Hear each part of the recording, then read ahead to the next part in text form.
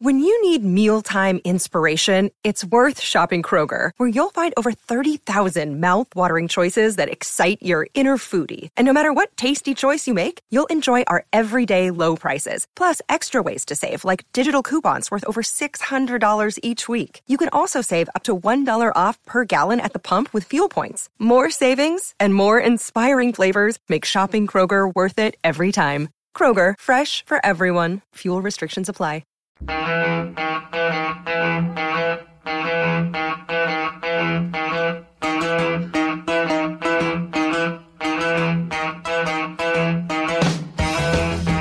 everybody. Welcome to Meltdown Comics in Hollywood, California.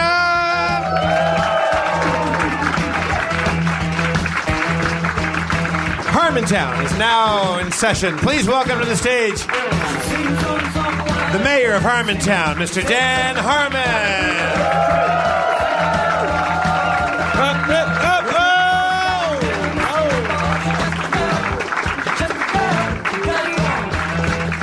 Thank you. Thank you for coming out. You're all wonderful. Let's figure everything out. How are you, Dan? How you doing? I'm good. I just came from doing the treatment with Elvis Mitchell. Californians will know what I'm talking about. KCRW, Elvis Mitchell. Very, very wily and unexpectedly deep researcher in terms of his interviews.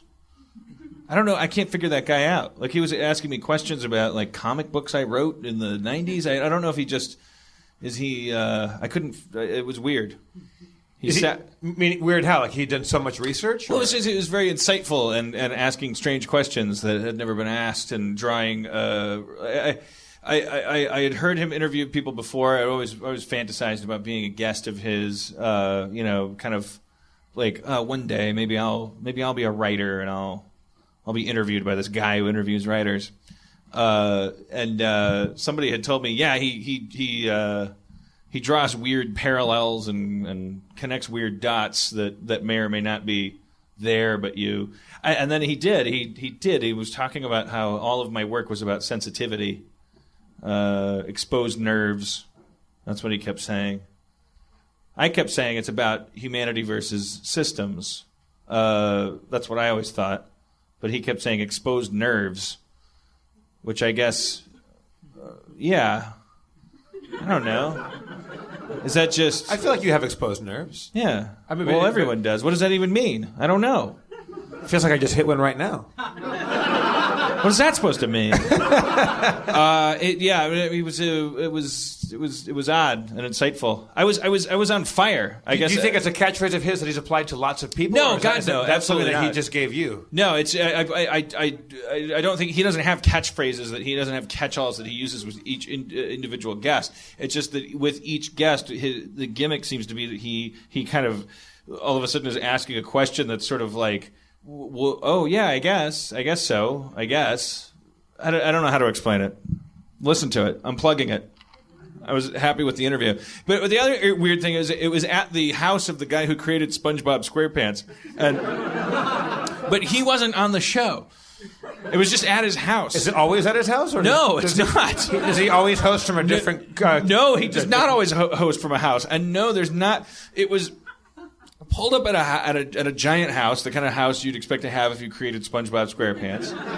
A giant pineapple. Rolled in, and there was just all these people. I guess they're KCRW donors, like kind of well-heeled liberal types, kind of ersatz Tim Robinses, and eating prosciutto and things and. Drinking delightful like Campari drinks. And they were low budge Tim Robbins. Well, I wouldn't call them low budge. I mean, or sots. For all we know. Well, all right. Well, I'm saying non-Tim Robbinses, handsome old men with gray feathered hair. Oh, okay, but just not. Yeah. They weren't in the Hudsucker Proxy. Yeah, exactly. Okay. They were actors. I'm sure a lot of them were captains of industry or something. They were all patrons of public. All hanging radio. out at the creator of SpongeBob's house. All at SpongeBob's house, even though SpongeBob, who I talked to, I don't think he likes to be called SpongeBob. he was just like, yeah, it's at my house, man.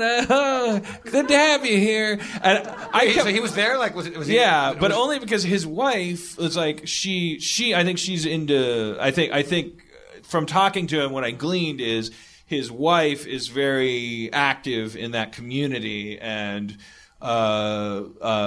So offered up their home as a venue. The highfalutin liberal writer type community, or what community? Well, I don't. Well, these people were. I believe they were primarily donors. They were like people who really keep KCRW going. I think. I see. I got you. Yeah. It's just the strangest. I said to Elvis Mitchell when I got there. Well, I've listened to your show a bunch of times. I've heard you interview people. I didn't know that when I was listening to it, you were in a living room full of middle-aged ersatz Tim hipsters. I never picked up on that. He said, "Oh no, we've never done this before." I was like, "Okay, all right, I'll see you on the ice." And we just sat in front of a fireplace, surrounded by delightful, primarily Caucasoid, like people kind of just sitting enthralled at every little word I had to say about how I was angry at executives and how humanity should fight the system, and it was invigorating. Did you ever get like a back rub from anybody? Or? There was a point where Elvis started rubbing me. And but it was radio, so you won't be able to tell from listening. And I didn't feel like I was allowed to say no, which is fucked up. But I also don't feel like I'm allowed to say that. Yeah, but also you have a lot of exposed nerves. You know? Yeah. What do you mean? But it was it was nice. It was interesting, and I felt very articulate. I went up and I stumbled over my words very little. I don't know if it was. I felt like I was in a room full of my parents or something, and I had to rise to the level of my cardigan. Had you? I'm not saying this to be glib. Like, had you drunk less? Like, did you show up a little? No, I had like 3 of these wonderful drinks they made that were Campari grapefruit drinks. Wow. I don't know if I was less drunk than I usually am at 4 in the afternoon. I'm asking, was it a gig? You go like, I'm gonna have a. No, I wasn't. If anything, this. I was a little panicked about how sober I was because I was like, I don't want my brain to get in the way of what's going on here. I've got a lot of weird class issues and stuff. This is a living room full of rich people listening to me. Did you make any friends outside of Elvis? I don't make friends. I don't know what that means. You mean like a snowman? Like you go in the front yard and you. How do you make a friend? You and these white people that on the couch with the gray hair and the back rubs. I mean, was there an after party? Did you guys? There was a mingling. In my mind, the sun goes down and you guys are in the tub. it gets bacchanalian. Hey guys, there's a room full of swim trunks. We got all sizes, whatever you want. No, but I was really taken and a little put off by how handsome everyone was. I feel like because they're all over 50 and they all look under 30, and I'm 41 and I look 60. Like I felt like that was okay. But the guy that created SpongeBob's got a 15-year-old kid, and I won't drop his age. He told me how old he was, and I was shocked. It's weird when somebody tells you how old they are, and my response was like, holy shit. But I forgot to say, I'm saying that because you look young. So it's just sort of goes like, I'm 52, and you go, wow, fuck, Jesus Christ. Holy smoke. What's that like? But there's people that are, I don't know, they must eat algae and not drink and just walk on a treadmill and do crunches, fight crime. I don't know what they do. Like, their faces look like little Ken dolls. We've both been to parties full of like rich white people. They tend to, like, people with lots of money tend to age well. They get really good health care and shit. So the guy that created SpongeBob, they take a lot of vacations. They get some vitamin D and stuff like that. They know how to. And I wonder, does that mean they're going to live to 150, or does that mean, as Aaron said, no, they're going to die when you die, but they're going to do so gracefully? They'll probably die 20 years later too, by the way. But I mean, they'll have a better quality of life. He looks like Davy Jones, the guy that created SpongeBob. He is like The number of his age is like you're like, wow, you should have thrown in the towel biologically. It's a couple years older than me, but it's like I associate it with like fuck it, you should be wearing Kleenex boxes on your feet, and you should be like flipping off traffic and shooting your TV with a .38 and fucking like checking out, man. And he looks like Davy Jones. But he created that show a long time ago. And he looks great. Yeah, okay, I see what you're saying. It's just amazing to me. Like I get a little jealous. I guess I should eat some kale or something. I feel like the secret for the wealthy people that I know that have awesome lives, they spend a lot of their time on vacation. There's lots of like Rivieras and things. You know, you're on a boat a lot. Here's somebody who's this is to me this is a truly remarkable. I wish there was a way we could. Somebody Wikipedia Stan Winston and tell me how old he is. Is that the special effects guy? Yeah. He was on we're watching the newest season of King of the Nerds. Remember when we had Genevieve Pearson on the show? She was a contestant on King of the Nerds. There's a new season of that. Stan Winston comes out with a robot he built or whatever. He looks like he looks like Tony Hawk or something. I have been to his old house many times because Ryan Stiles from Who's Line bought his old house in L.A. I think he recently sold. And his house is up in, like, this old house that he got rid of. You'd be young if you had this house. It's up in, like, the valley side of the Hollywood Hills, like, towards Encino. There's a backyard that if you were the guy in the world that could throw a football the farthest, you couldn't throw a football out of that yard. And it was like the front of it looked like if Bilbo Baggins was as tall as Gandalf. It looked like a Shire home, except the person that lived there was 11 feet tall. You know, we have shared units of measure like acres and yards. If you don't have to. Nobody knows. No, see, fuck you, because well, okay, no. If I said, Dan, it was 14,000 square feet, you would go, ooh la la. You wouldn't know what I was talking about. You're right. You would say how many? You would say how many hobbits? How many Gandalfs?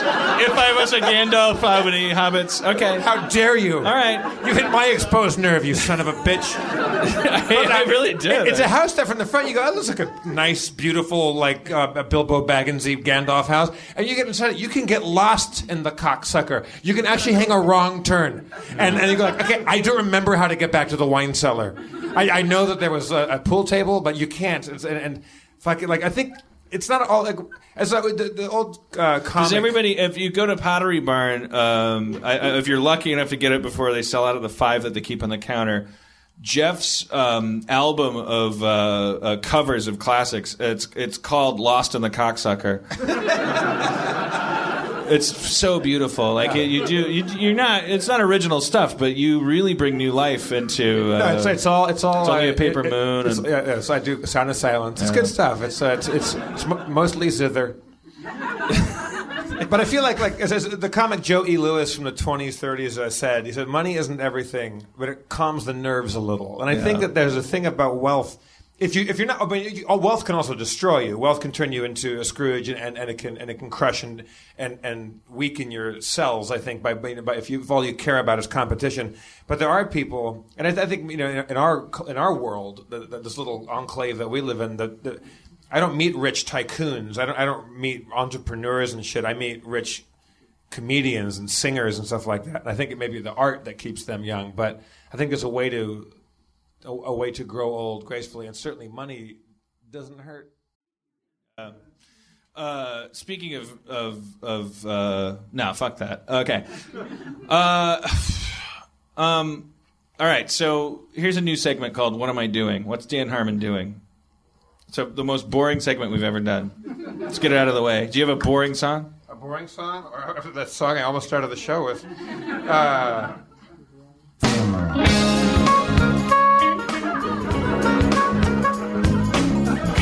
What's Dan Harmon doing this week on his schedule? So tomorrow morning I'm going in. You guys may have seen me on Twitter or the whatnot making fun of the fact that there's this Dungeons and Dragons anthology on tape coming out on tape. It's on ceramic disc, I think. On Audible Bit Bites. Ice-T did this like Dungeons and Dragons thing. Like, he went in, it was just like, and he was there. He was interviewed about it. I guess he was saying things like, "Yeah, it's the weirdest thing I ever read. I couldn't. It's a bunch of gobbledygook." And I've been doing my impression of Ice-T. I say first off, Frignautz the orc came down the mountain wielding his axe +3. It wasn't personal. It was business. Wait, can I hit pause real quick? Sure. I have because I currently have 14 questions. Question number 1: he is a dungeon master. He's narrating. He's reading it out loud. He's reading a book, an Audible book. It's a D&D book. Thanks a lot. What a lighthouse. But is it like in my stammering, the only words I had were D&D book. Like a player's guide or a monster manual? Or? Well, Adam, you think you know?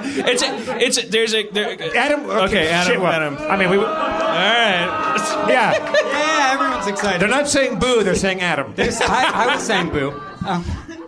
No, he's doing a D&D novel, and he talked on his podcast, which he now has, about how motherfuckers have maps for places that don't even exist. It's ridiculous. I read this to my D&D group, and we named our group Places That Don't Motherfucking Exist. Did someone put him up to this? Or some genius producer? He has a bad agent. Well, I don't know, because it's not like he wants for money, although in other interviews he's said that he's driven. Joel McHale is like this. Like it's sometimes no matter how much money you have, you might be driven by a work ethic. Maybe Ice-T has this. Maybe he's Irish. I don't know. He wanted to get a book out so everybody would know that his voice should not just be on Comedy Bang Bang. Right. So anyways, I tweeted about it. I was so taken with the idea of Ice-T. Then doing a Dungeons and Dragons book on tape. The next day, I get an email inviting me to be one of the people because it's like an anthology. On Ice-T's D&D thing? Well, it's not Ice. I will be a label mate with Ice-T. You would say. What the fuck? So they asked, will you come in and do this thing? And I'm doing it tomorrow morning. Here are my other label mates. Here are the other people that are doing that are reading the thing. Michael Chiklis. Nice. Now I'm going to breeze through some names that maybe you know. Felicia Day. Woo! Melissa Rosh. Tom Felton. Greg Grunberg. Weird Al Yankovic. Yeah. It makes sense. Ice-T. Wait, I'm sorry. Which Al Yankovic? Deposed Ukrainian. Not that uptight cocksucker. Oh, good, yeah. Alan. Yeah. Fuck him. The Ice-T. Will Wheaton. Yeah. Here's where my kneecaps go all buttery. David Duchovny. David Duchovny. How many? If you've listened to all 89 episodes of this podcast, you know that instinctively when I talk about a sexy man, I blurt out David Duchovny. Wait, okay, Dan. I'm behind the ball here, but like, there is he started doing this. Is it Ice-T's project or somebody else's it's not project? Ice-T's project. They got them to read the books. They didn't write the books. They brought him in, and now they're bringing me in. It's a kind of fellowship of as Aaron said, I want to see this pilot with these people being locked in a cabin. I have one more name to tell you. Okay. Sean Astin and Danny Pudi. They were at the time of this email. They were going to try to get Danny Pudi. David Duchovny. This is a television project? No, it's audio books. Audio. It's reading a thing on. It's a book on tape. You said pilot for Ice. I didn't say pilot. Oh, I heard say pilot. I'm sorry. Ice-T came in. Chapter 1. Gribnops had it. Did he write the material? Down to 3 hit points. Things were not looking good for Tordek the dwarf. A moderate heal wounds spell took care of the last of the concerns. So you'll. However, business remained. So he'll do that, and then I'm going to come in and be like, also, here's another thing. That was a really good Dan Harmon. All right, thank you. Adam Goldberg, thanks for coming up. Where was Adam, really? Yeah.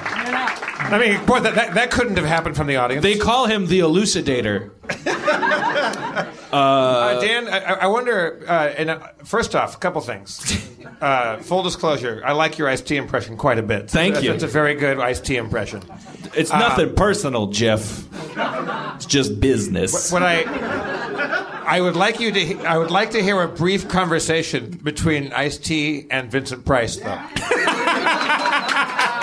just so I can hear how many Gandalfs of distance are in between. So you're saying Ice-T is coming over to Vincent Price's house? He's been invited over for dinner? Certainly, yeah, whatever you want. And he doesn't know that for dinner sometimes means I'm going to eat you. I would say that Elvis Mitchell is going to be doing an interview, but this time it's at Vincent Price's house. Oh, okay. You've been asked over, and you didn't realize, or Ice-T didn't realize that he was coming into Vincent Price's home. Ding dong. Damn.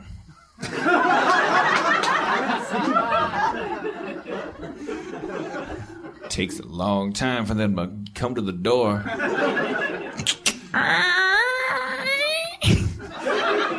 Hello. The fuck? I'm here to do the Elvis Mitchell documentary. Yes. I hope you'll enjoy doing. I think you're trying to not be Ice-T. Yeah. Oh, you're okay. I'm not saying they're identical. I'm saying that their Olympic rings overlap a tiny bit. Ice-T, I presume. Please come into my house. I'm Vincent Price. All right, but it's nothing personal. No, it's business. You know what we should do? I think at some point Ice-T should start rapping and Vincent Price could do one of his famous Thriller-style breakdowns. All right. Yo. Ice-T on the Ice-T gonna get with me. I got the tippy to the 2, got the 4 to the 3. Ice-T, you're gonna put sweetener in me. Cop killer on the front to the 4-3. Aspect ratio 16:9. I got the high definition and it's gonna be mine. I go down to Best Buy, I go down every aisle. I go look at VCRs by the mile. Say, will this one have a tracking problem? I don't know. I got slob phlegm in my mouth when I get a cold. I want to go home and watch the old people roll past my porch. Yo, there's Larry Storch.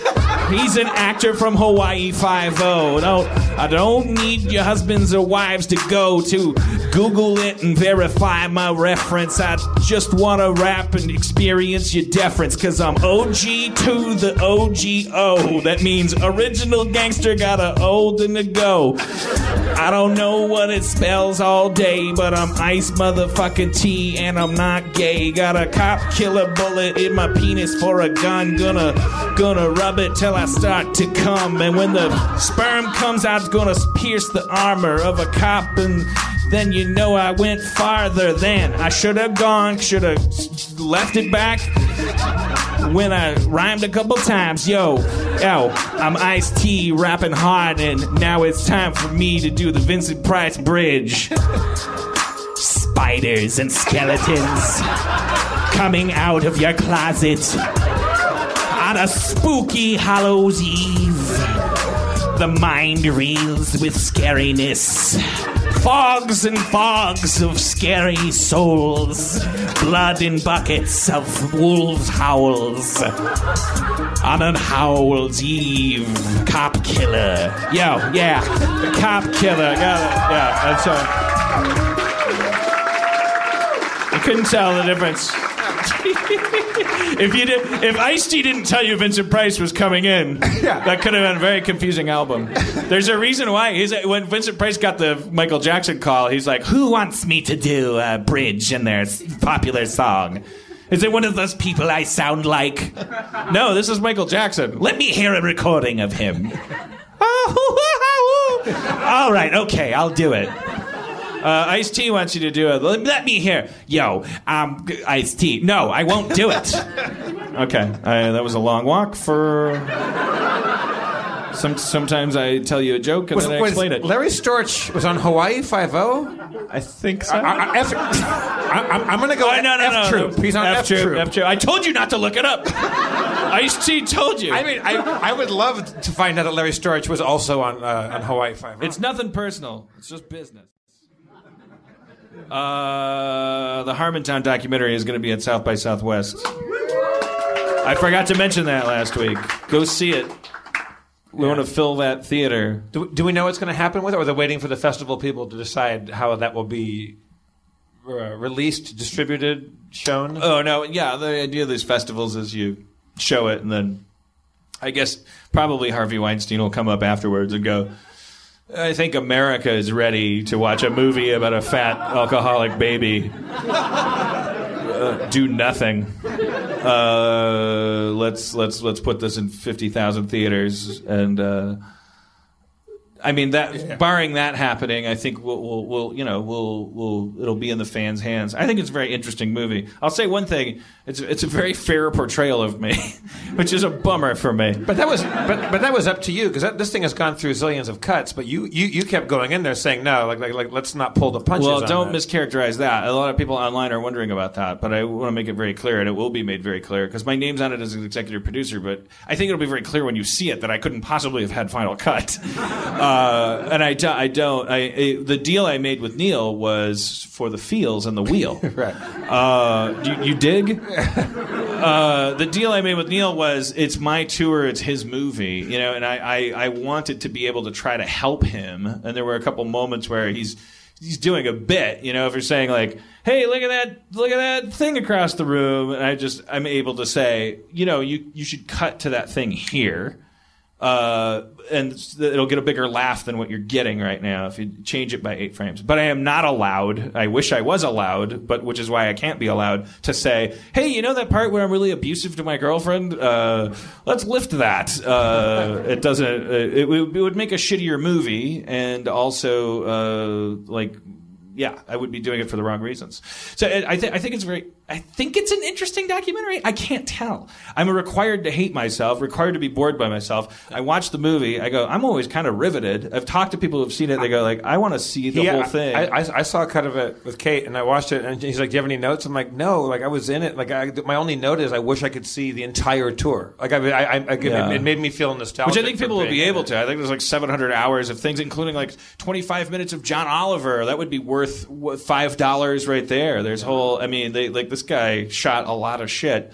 They could show 17 hours of us singing Pringle's Dick and chicken noodle dick. Yeah, I think what emerges is a very, very, very interesting portrait of a 41-year-old idiot that doesn't know what he's doing at all. Okay, so, but I think it's interesting. There's a depth to it too that has to do with the fans and the. That's my favorite part. Without I don't think you can spoil that. But the best part about it, there's interviews after lots of the shows with a bunch of people that came to the shows, and that's like I've seen several like different cuts and clips of that, and it always it really chokes me up. It's really sweet and emotional. It's cool. Yeah, so if you're within the sound of my voice, please come to that premiere. Whatever theater we're in. I think we're in a huge theater, and I want to fill that thing. We're doing a podcast, then we're watching the movie, and then we're all going to go out. I think so. Yeah. Well, are we sure about Cap that? City's the podcast? I don't know if we're sure about that yet. No, I don't know. Is that? I mean, because they were emailing me going like, oh, the venue might be changing and all this stuff. Anyways, why don't we put the onus on the bonus? And bring out Mitch Hurwitz! Yo. Yeah.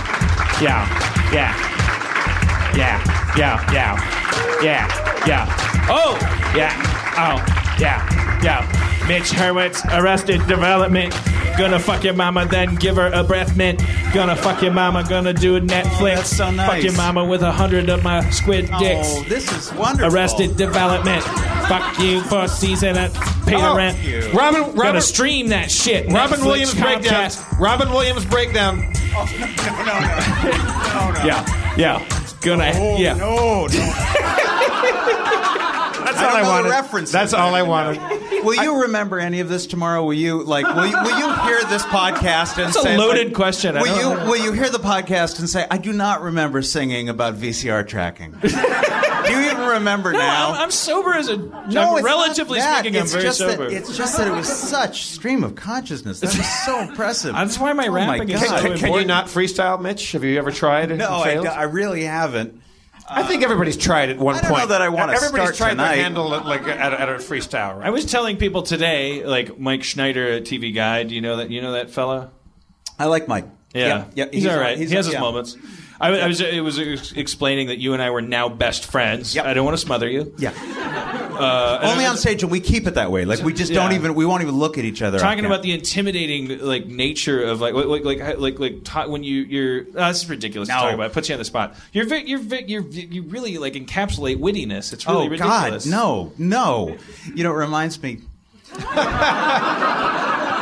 No, I have nothing. That's No, it occurred to me halfway through that but- it's such a ridiculous thing to say to somebody on stage. that's very So, nice. But I'm so sorry. I'm so sorry. But I was just talking to your fiancée. I get right the two Why don't E's. you marry her? No, well, listen. I mean, I think if we're going there already. But anyway, I was just talking to your, and she said you were so articulate today, like the And the soul other shoes of dropping wit. here, yeah. Yeah, I feel more I know. comfortable with 45-year-old people with gray in their hair. No kidding. I wasn't thrilled backstage listening to kind of what sounded maybe like dissing, white people that have some money. I felt like that was maybe older people. Kind of felt like I think it's boy, okay that to could, pull that could hurt thread, somebody's though. feelings. Yeah.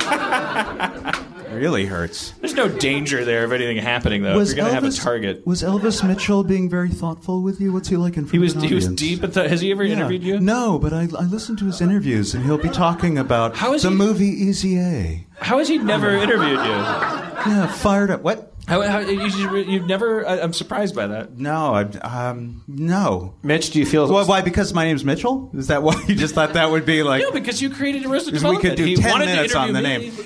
I don't. No, I haven't done it. I talked to Terry Gross once. What? Yeah. Have you talked to Terry Gross? No. And right in the middle of it, she said, "This is fresh air," and it really was like, it was like Hendrix playing the national anthem or something. It was like, there it is. No, that's Like, okay. it's- That's the answer. I know. The reason why Elvis Mitchell's never sat down with you is because he's local. You're Could be. you're big league. You, And you got the Terry Gross. he's black, right? Is he black? I didn't notice. I don't see that kind of thing. I guess, come to think of it, I suppose, yeah. Well, I have a problem. I have that problem with black Right, people. no, So that could have been understandable. part of it. Elvis Mitchell's black, Yes. I think he is. but Dan would know. Oh, you really should know. Now that you mention it, yes, he was.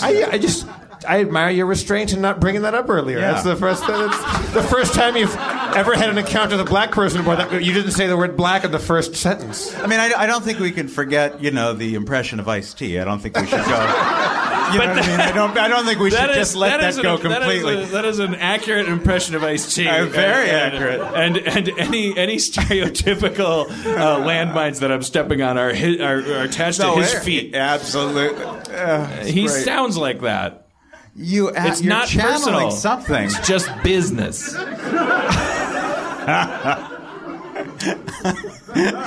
I love how it ends with I eat. Telling me this lady was raped, then murdered? It's SVU.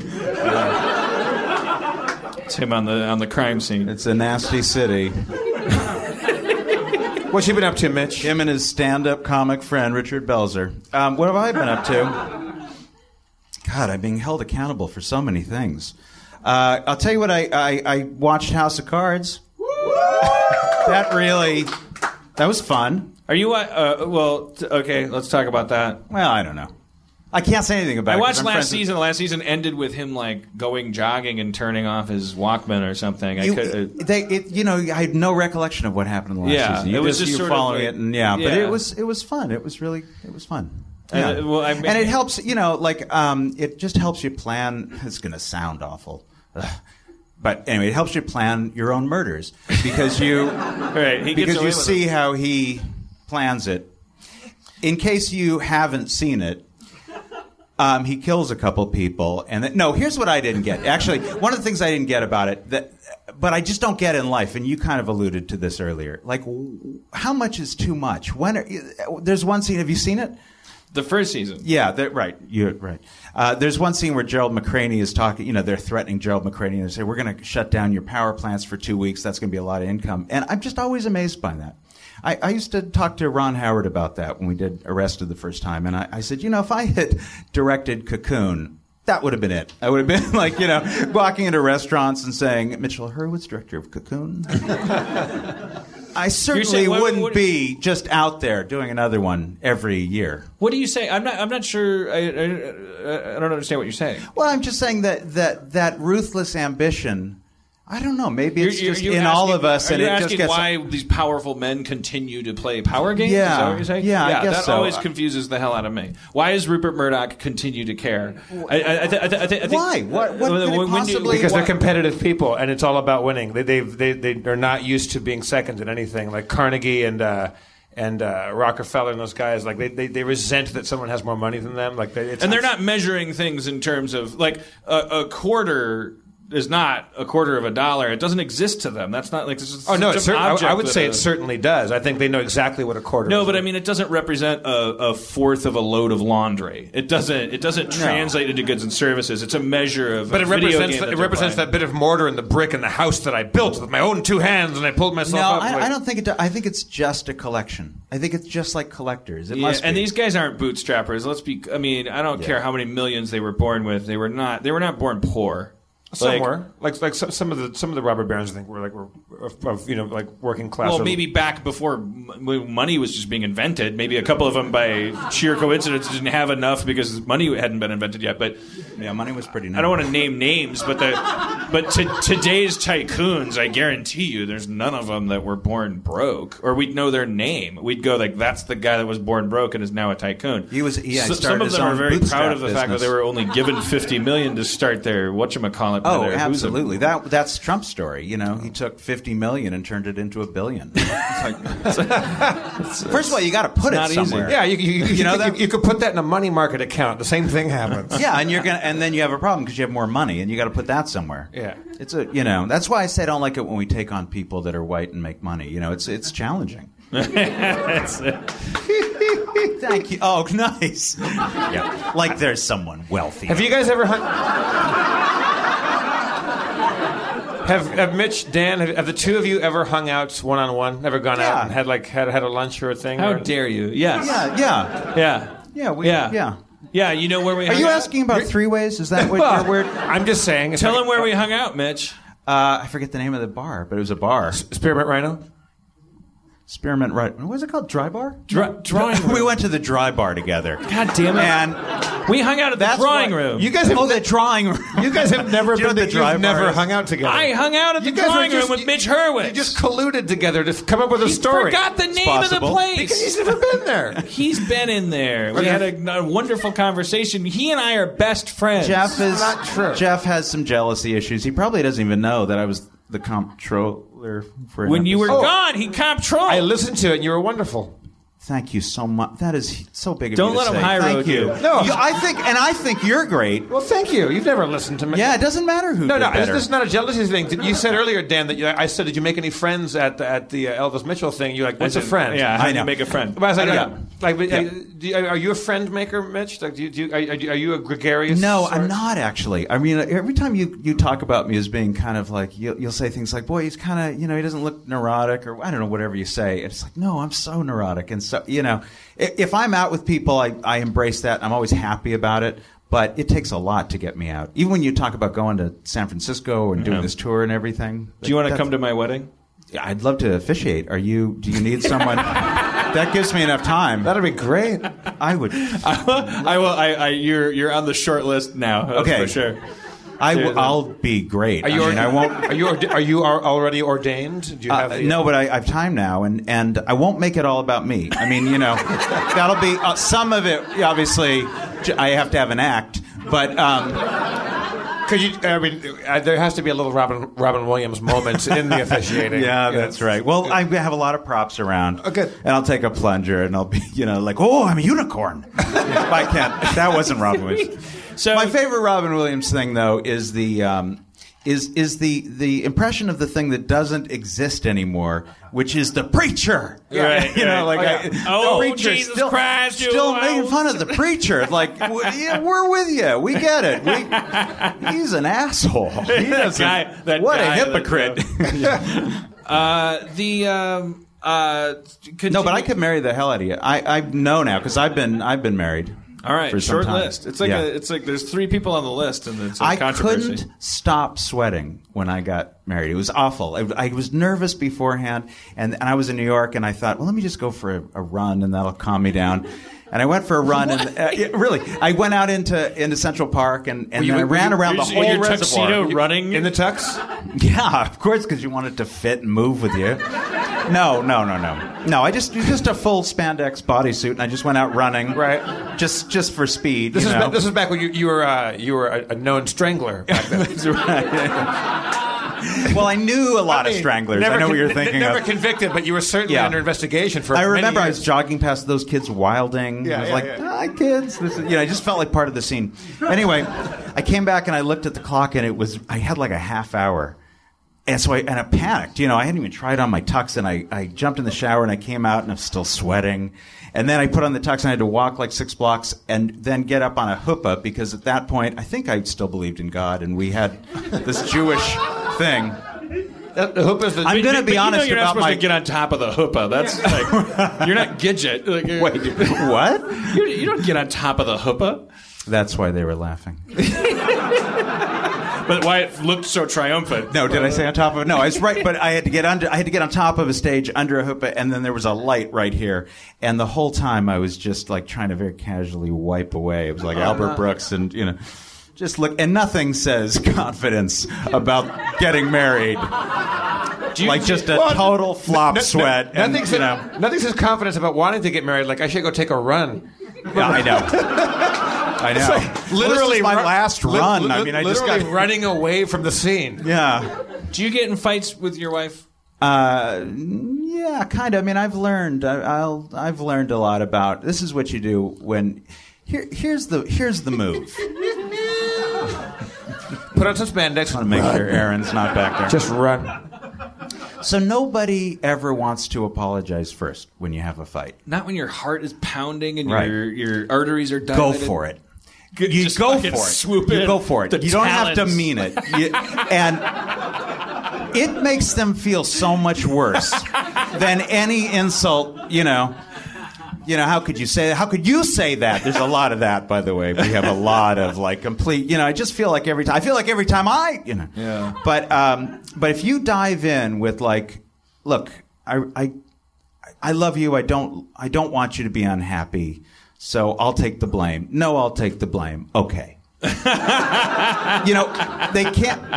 Many women can't apologize first, but they can't, resist. I feel like I was always so good at what you're describing, and I feel like, I don't know if this is justification, rationalization, but I can't get out of that pit with Erin, and I have to assume it's because she intimidates me more than anyone I've been with. I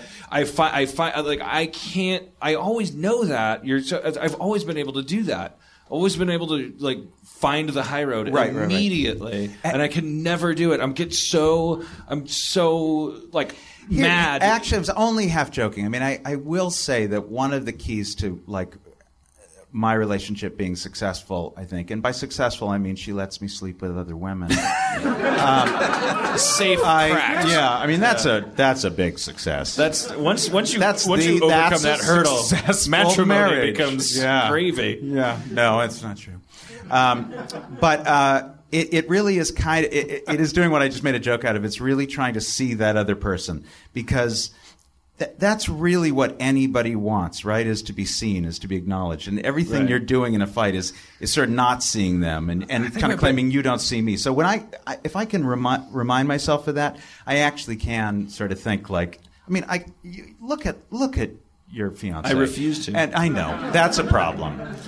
And you just go, oh, I love her. I love her, even No, it's though easy she now, doesn't but understand. I think it's like I don't know anything about Pokemon, but I know it has something to do with weapons or something, or choices of attacks. I'm doing a whole audiobook on Pokemon next week with the Harlem Globetrotters. Squinchlet knew his tornado attack could Yeah. reduce his enemy to a confused state. I'm doing He it had with 3 cards left. Layla Ali and I. That's Muhammad's daughter. Layla Ali. Are doing. Yeah, she's for whatever reason they put us together. I've done a show with Layla. You have not, I really? swear to God. But on Whose Line Is It Anyway, they brought her out as a guest. Oh, my so God. Wayne Brady and I had to sing a song to Layla Ali, and she was awesome. She was great. Oh, that's Yeah, amazing. but also, she, talk about being intimidating. Like she's never lost a fight. I've never lost a fight. Yeah. Have you ever fought Layla Ali? I've never fought anyone. Have you ever thrown a punch in anger at somebody? Have you ever actually like thrown a duke at someone? I don't think I can tell some of these stories. It was your wife. Yes. Wasn't it? It was your wife. It wasn't. But Oh my God. in my defense, they were children. No. They were welding. I've come close. I do lose some sanity in those moments. I just feel like I don't care. I just remembered, and now let's bring Aaron out. I punched her in the jaw in my sleep. All right, Aaron, come out. Yeah. Thank God for saying in your sleep at the end of that. Yeah. I thought you were going to say I punched you in the jaw last Tuesday. No, I physically assaulted Aaron in bed. Yeah. We had just watched Demolition Man, and I fell asleep, and in my dream I was fighting Sylvester Stallone in a ring, like I was boxing him, and he kept punching me, and I was getting so frustrated Because your arms aren't moving right. Yeah. And then I finally and I woke up, and something was weird in the bed, like I had moved, and my fiance is in bed next to me going, ow, massaging her jaw.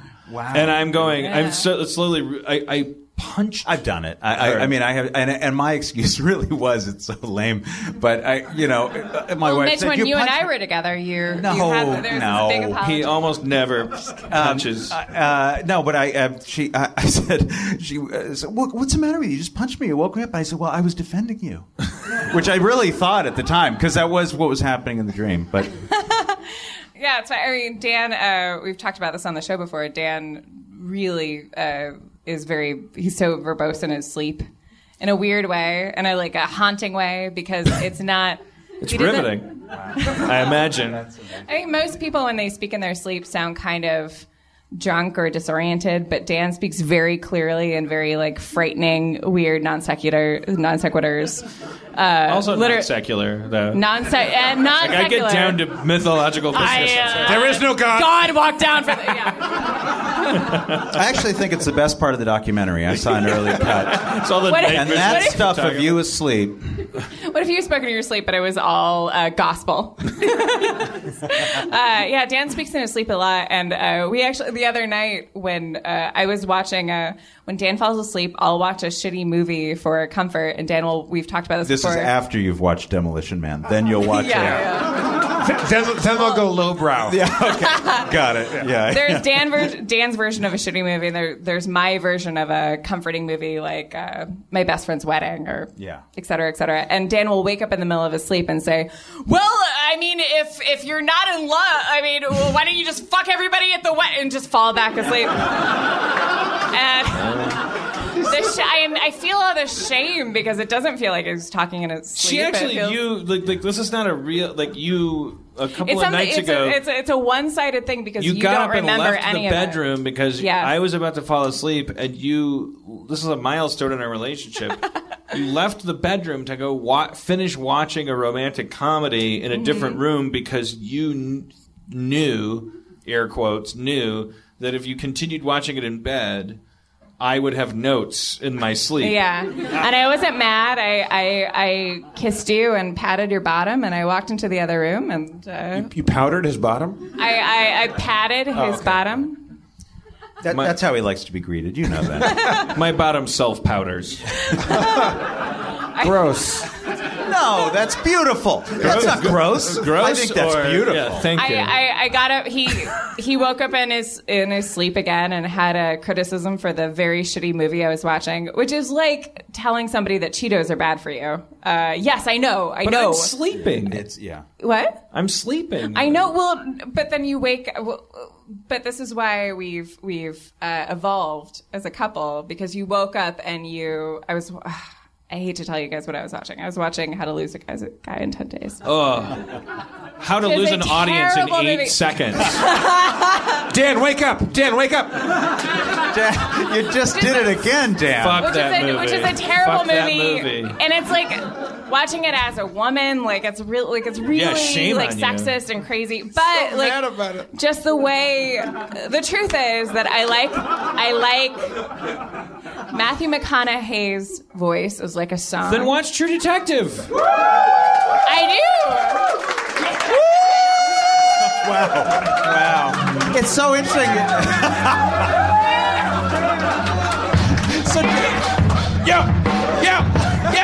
True Detective, True Detective on HBO. It's the only show you got to go. It's a serialized miniseries, so it's eligible for a different award category. The truth is that, like, I'm so into True Detective. I wanted more McConaughey, and I was watching Then watch it. Dallas Buyers Club. Dude. Here it comes. If you're a redneck with AIDS, what you gonna do when your society's made your mockery of you and your health care? You're gonna go bring to bear new vitamins from Mexico.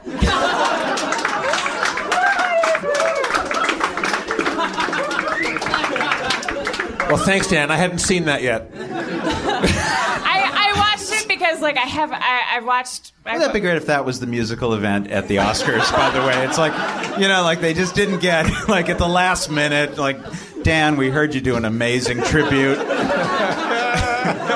We haven't seen your Philomena. I'm sure it's amazing. I know I'm not alone in, like, the amazing discovery that Matthew McConaughey is a great actor. So it's funny watching him in these really shitty movies. So anyway, so you will Then watch Surf's Up, bro. Wait, what's it called? Surfer. Anyway, Dan woke up out of his sleep and criticized the movie, and I was like, Good. you know what? I'm gonna go to the other room because I know this is wrong. It's like I was doing crack in bed. He was like, "Don't do crack in bed." Yes, I know. Yes, I'll do it in the other room. So I kissed him goodbye. That movie's a piece of shit. I fell asleep at the point where that movie spent 10 minutes depicting in real time Kate Hudson learning to play a card game. What? Yeah. She spends 10 minutes of that movie. What game? It's called Bullshit. It's really charming. It's kind of like in Good Will Hunting when they just take 8 minutes to just tell you a street joke. It's just a story point. It's not a so good it's like, movie. Minnie Driver, tell us a joke. Okay, I'm going to tell you this joke. Once upon a time, and there's no like. This is a medium that Also, the message invented of that- the montage. also the Fucking move past it. Bad. Show a calendar page going like this. Come back and say, "Oh, Minnie Driver, what a great joke." The Lumiere brothers knew to do that. You fucking forgot it now? Yes. Now? They didn't show My the whole life horse is race. trickling away. So, does does that beat a Full House? She's just, Let's go back to the like, start. wow, the game of bullshit, you gotta call bullshit when you call bullshit. No, okay, bullshit. And you're supposed to be so delighted by the whole thing, and I just want to... Matthew must have been McConaughey's notes. voice is I'll- like a heart. Oh no, his voice is like a guy who's trying not to project. He's just doing that. He's just doing that movie. No, that voice He's trying to reaches be- me. he's trying- Anybody All can- right. Yeah. If you don't exhale as you talk, anybody can sound like Matthew McConaughey. It's I nothing. know. It's nothing. His voice is It's like like a he started wave his covered in career- icing. It's like how Christian Slater started his career trying to sound like Nicholson, which is true, by the way. Yeah. Which is true because a friend, don't my know. friend Jimmy Is it knows me? his mother. And, Or am I Christian Slater? yeah, exactly. You named my other voice crush pump up the volume, like Christian Slater, meow meow. You But know, they're also just copies of other guys because Matthew McConaughey is doing Paul Newman, and sure. Well, I don't know. Really? You think that? Oh, definitely. But still, that doesn't. I mean, I still appreciate Christian Slater's voice. I think Paul Newman's a million times cooler and sexier than Christian Slater. I mean, not now, but yeah, right. I like when Kurt Russell in Big Trouble in Little China is doing John Wayne, and that's great because he just picks one movie to be John Wayne, and that's hilarious. Also, that movie that holds up. Yeah, it does hold up. Big Trouble in Little China. May I make a little announcement really quick? Uh-oh. Prager. No. Impossible. Prager. Congratulations, Anatoly! You did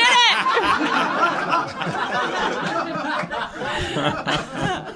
It was pointed out to me that I was a little hard on you last week. I'm sorry. I adore you. And you look great. Look at Wes Anderson in the front row.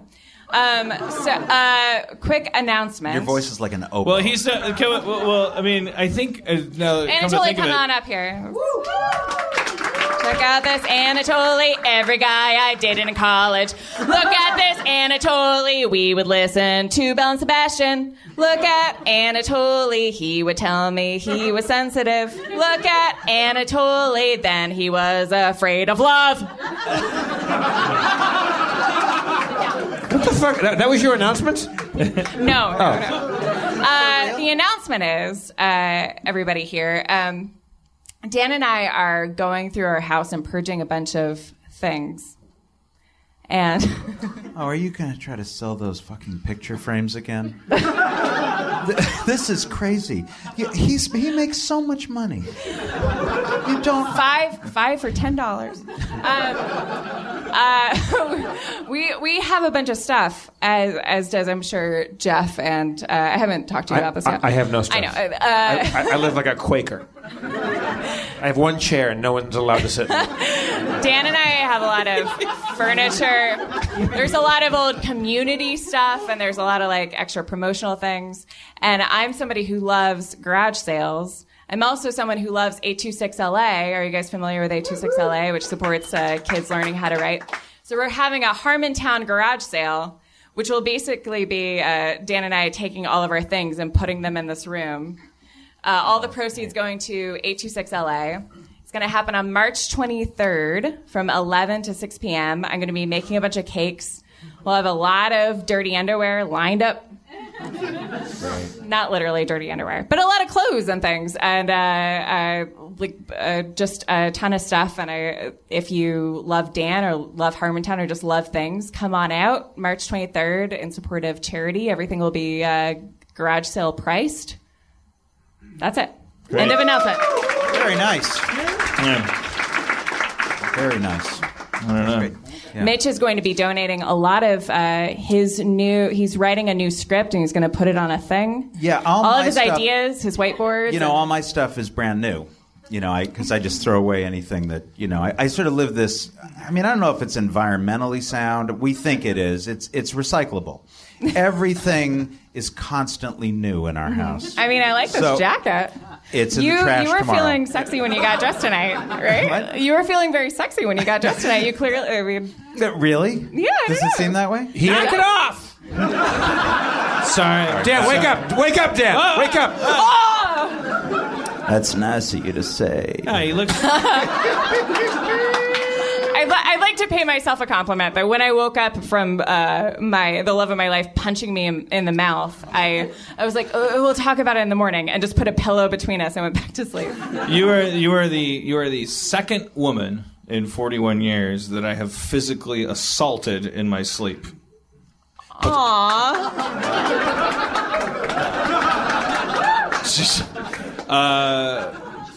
That was the third time. That was the third time I've been that. assaulted by that dance. My girlfriend Allison, in my 20s, we went to visit my parents in Florida. Wait, Allison with the flat nose? Allison with that broken... Yeah. She dated Elvis Costello. We were sleeping in our parents' guest room, and I at the time I was reading a lot of alien abduction books because I was writing a script that was going to be an alien abduction comedy. That I hoped that perhaps Mr. Sandler might read. Who knows? Kevin James as lead alien. But I was, and I like half asleep, and you're in that weird fugue state where you think you're awake, but you're asleep or whatever. I rolled over, and like I realized that I was in bed with a gray. There was an alien face. Yeah. Like Whitley Strieber alien face staring at me on the pillow next to me, and I went, ah!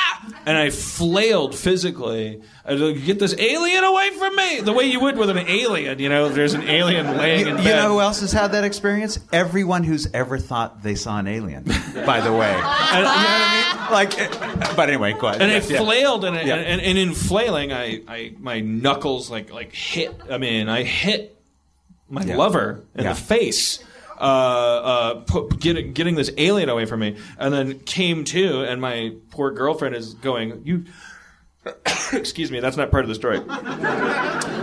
I've never seen anyone sneeze on stage. It's actually I'm that comfortable. I know. I didn't know it was possible to sneeze on stage. I never thought it was. It's weird, isn't it? I must be allergic to entertainment. I know.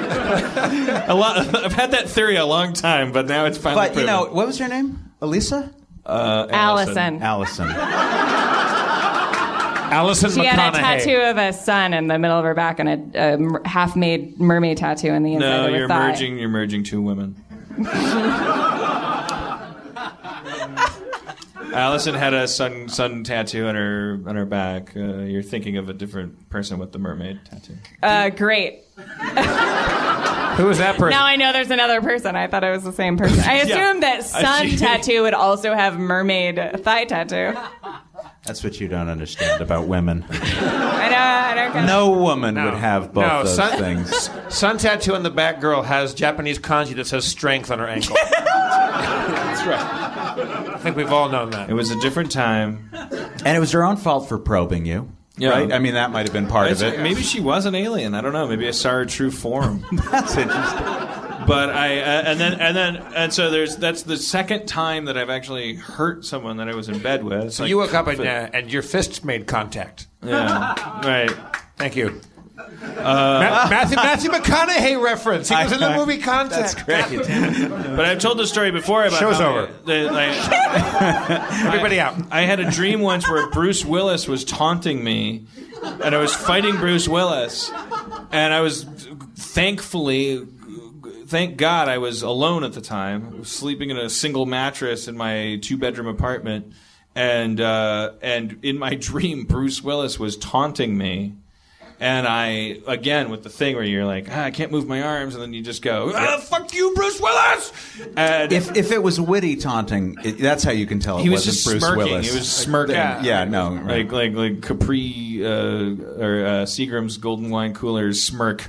And I just lunged at him and woke up as my fist collided with the plaster wall next to my bed, really hard. And I, the thing that always blows me away about that is the idea that in some way of looking at the universe, our unconscious dream characters, they have a life of their own. They exist because we make them exist, and they're accountable to our wakefulness or sleepfulness. They resent us for being gods that they can't control. They know that they're going to all die no matter what as soon as we wake up. Which the real Bruce does not know.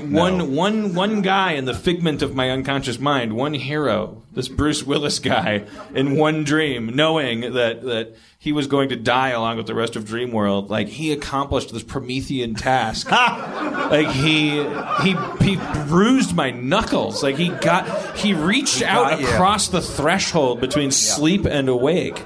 Yeah. And fucked with me. And won a fight with you. Like he is basically. there would be a statue of him built outside of Dream City if those fucking assholes could live past a day. He hurt someone. Yeah. He hurt one of the real people. Yeah. He'd be the president of Dreams. Fuck Dream City, because in Dream City they administered that fucking I can't run or walk and like the gun doesn't shoot, nothing fucking works drug on you, and so they always win, those fucking Dream City motherfuckers. Fuck those guys. Is this a real thing or is this a movie? Sweetie. Did I tell you about the dream when I was JJ from Good Times and I was fucking Thelma the whole time? You get that in every show. It's unbelievable. Never. It's like it's an unmistakable agenda. Okay, so Amazing Bruce Spider-Man Willis, not the sharpest dude. Apparently, did you read Kevin Smith's book? No. Oh, it's amazing. Kevin Smith talks shit about him? Oh my God, yeah. And every other sentence keeps saying like, I mean, he's a hero of mine, and what a fucking asshole. And I actually was at a party with him once, and I had like you were at a party with Bruce Willis? Yeah, my friend Kevin Rooney knows all these guys because he was a comic, you know. Bruce Willis. Willis, yeah. So. That whole class of comics knows him, and he walked up, and my friend Kevin was holding a class of comics. It's true. It's like 1 year, you know. There's also a jazz musician somewhere saying like, well, you know, Bruce was a jazz musician. Well, that's his real gift, but. But he walked up to my friend who was holding a cookie, and he wanted to make a joke, and the joke he came up with is, "What do you got there? A donut?"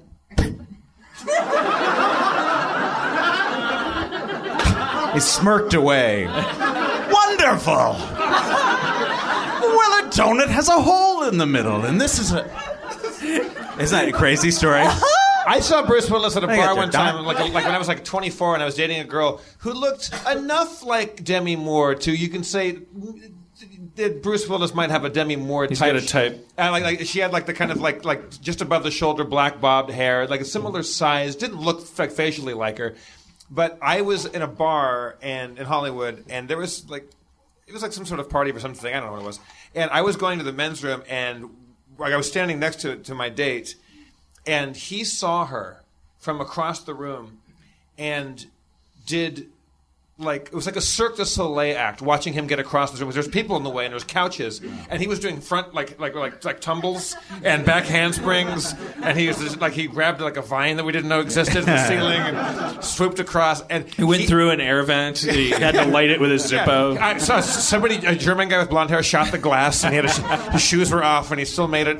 And then the final obstacle, and I could kind of see this Tasmanian devil of energy coming, navigating any slight breach in the wall of humanity and furniture that was there. The only thing that was finally in his way was the guy standing right next to her, and he linebackered me out of the way. No. Just he's got to lay that donut line on her, probably. Well, she was wearing a skirt, and he couldn't wait to ask, "Are those pants? What are those pants? What are you wearing? Is that a pantser?" I was at a Hollywood party once. What's the end of this? The end of the story is me getting up, and the thing is, he didn't see me. He hadn't made eye contact with me and said, "I must destroy this guy." Right. I was just simply a chess piece that was on an adjacent square that needed to be like knocked away so he could occupy that square. And he just came up to her and just was laying this really like heavy, not charming, just like, hey, like Sprechen Sie Punham, like look at this, remember, you know, this whole face, like you and me, like I'm Bruce Willis, and she was like, she kind of gave him the flick of the shoulder, like go away. Wow. And he went like just shrank down and just cruised off, and kind of unfazed, like was off to his next weird non-conquest. But I wanted to go like, hey, fuck you. Yeah, no kidding. Fucking California. I saw him try to eat a tree stump once. You tried to eat a tree stump? Timing was better earlier. It's one of these times when like it would have been like pew, and then I said I was at a Hollywood party. I've never interacted with Bruce Willis. I just thought like maybe the dumbest thing would be to try to eat a tree stump. Well, we have a surprise for you tonight. Let's bring him out. Oh my God! Let's bring him out. Dan and I. Hey, yo, I'm Bruce Willis.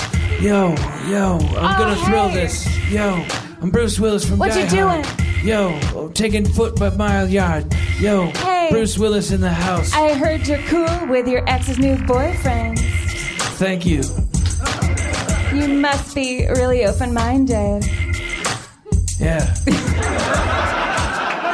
Bruce, who are you rapping with? Who is that character? It's, you bring some people out and they help you out sometimes. Thank you, Cindy. You're welcome. I'll be in the back trying to eat all the paper. I know, that's what she does. There's a whole story. I never realized I didn't have an ending to that Bruce Willis story. I always thought it was enough to say Bruce Willis tried to knock me over.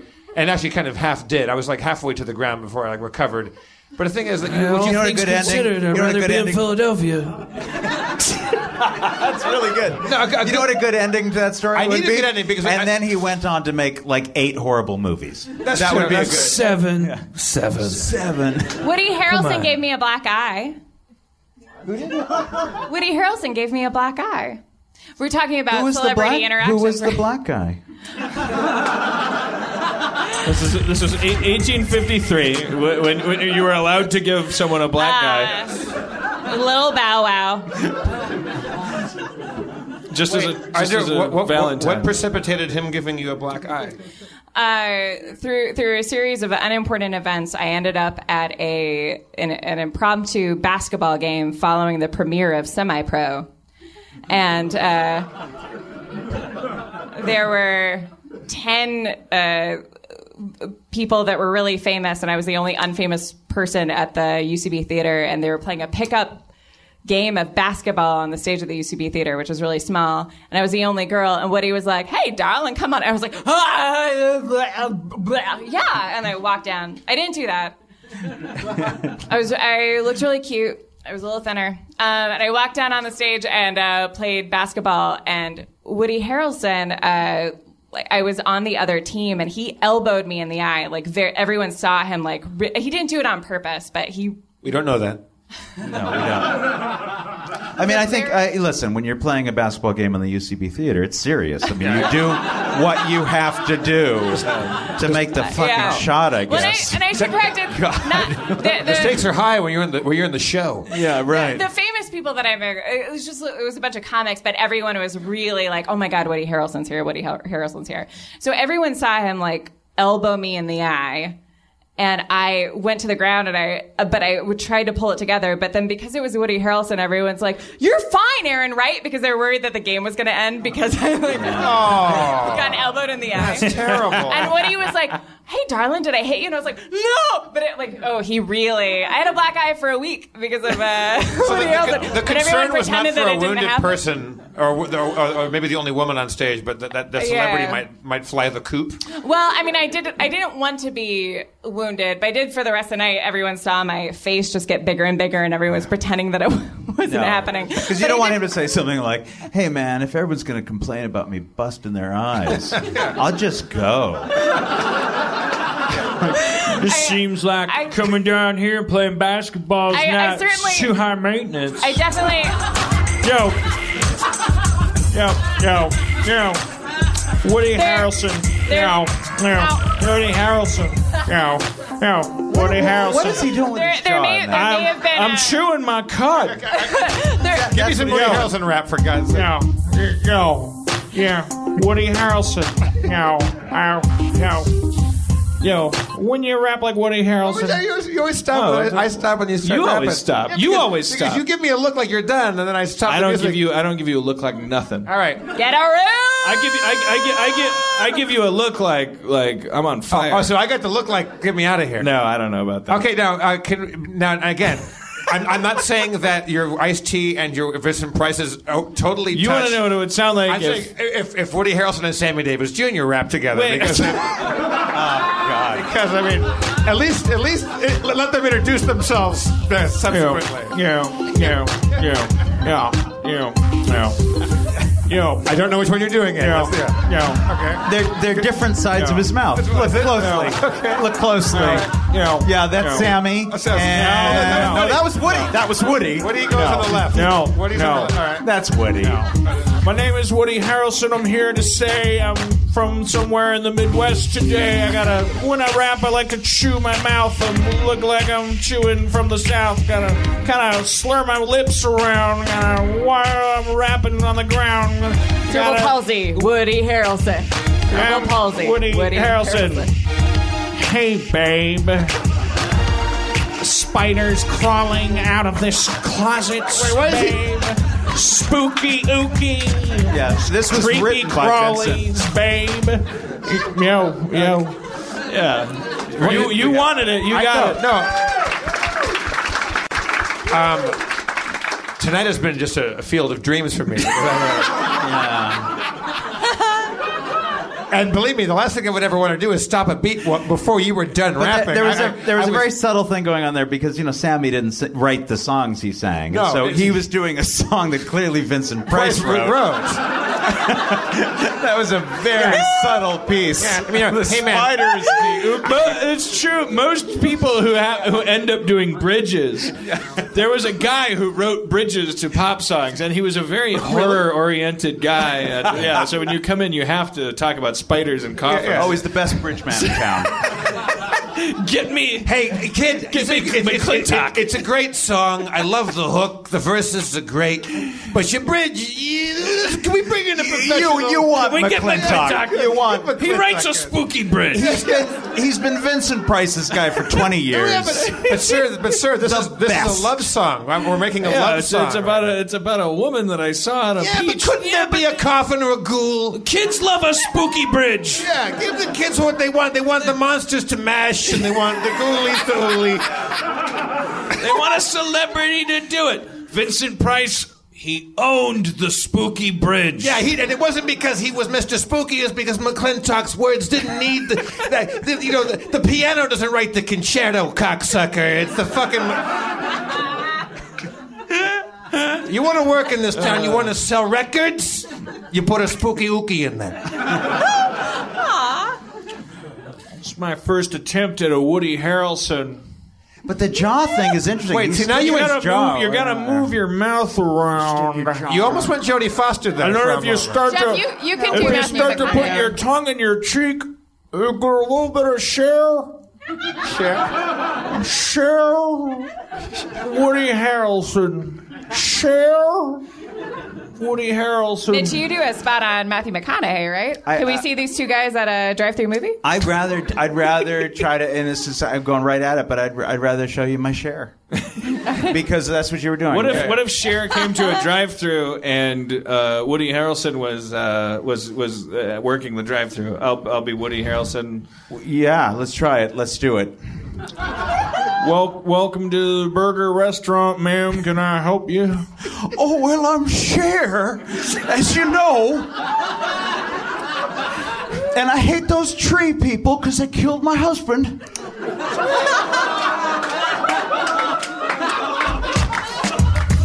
Well, I'm off. Oh, no, don't. It's over. Man. No, I'm giving you the look. It ended. That was it. Yeah. No, this was not over. This one is not over. Cher raps. Understanding of trees. I don't care if we're here till midnight. Cher. We will be here till we'll serve fucking breakfast.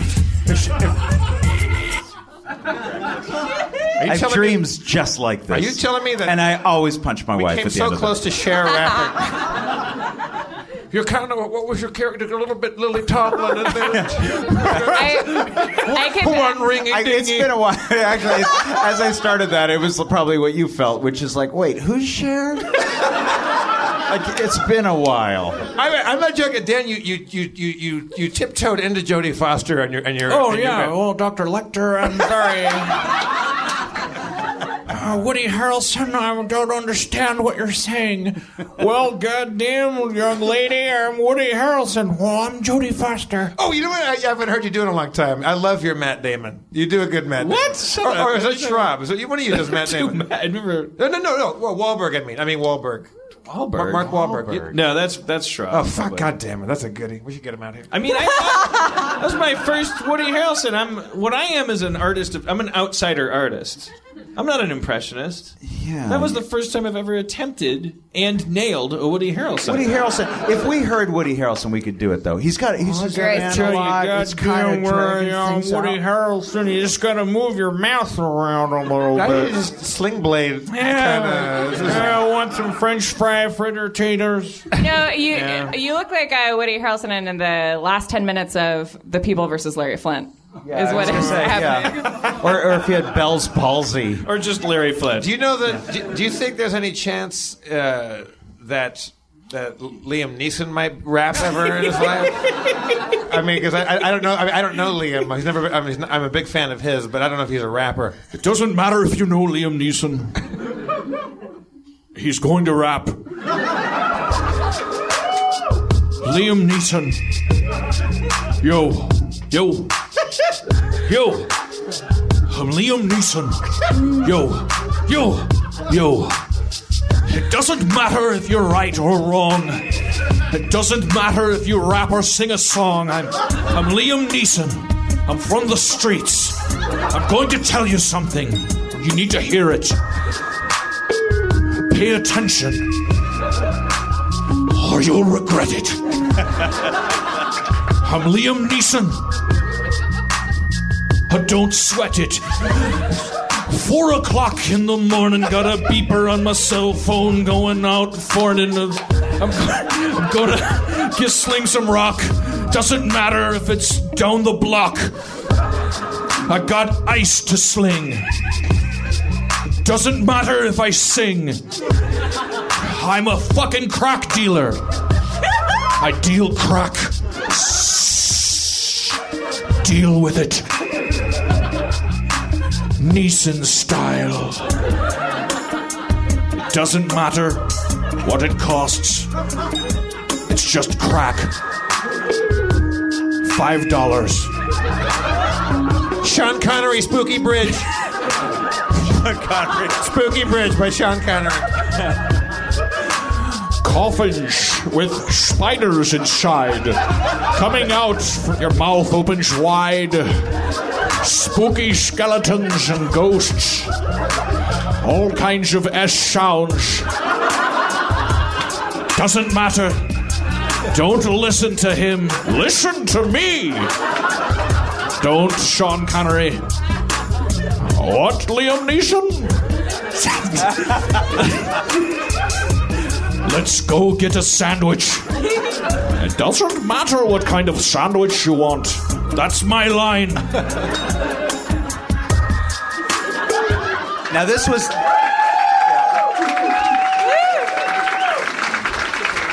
It really has been a magnificent evening. No, this show has crossed over for the first time into the realm of arts. In fairness, that was right after McClintock had a stroke. You know, and he was still, like, we thought, does he still have it? McClintock was, what, in his 80s or mid-80s? Yeah, he was up there. I mean, yeah. No, he definitely started phoning it in. Yeah. He would send people just stacks of index cards. What would say skeleton, Coffin.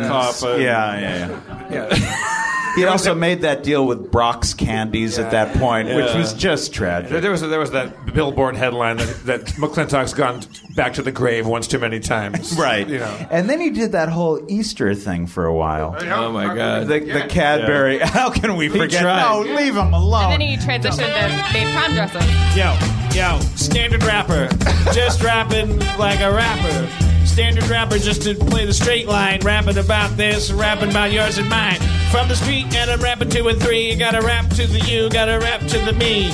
Gotta rap about the street experience. Gotta rap to the everything. Gotta rap the difference. A rock moving from a cave. A messiah is reborn.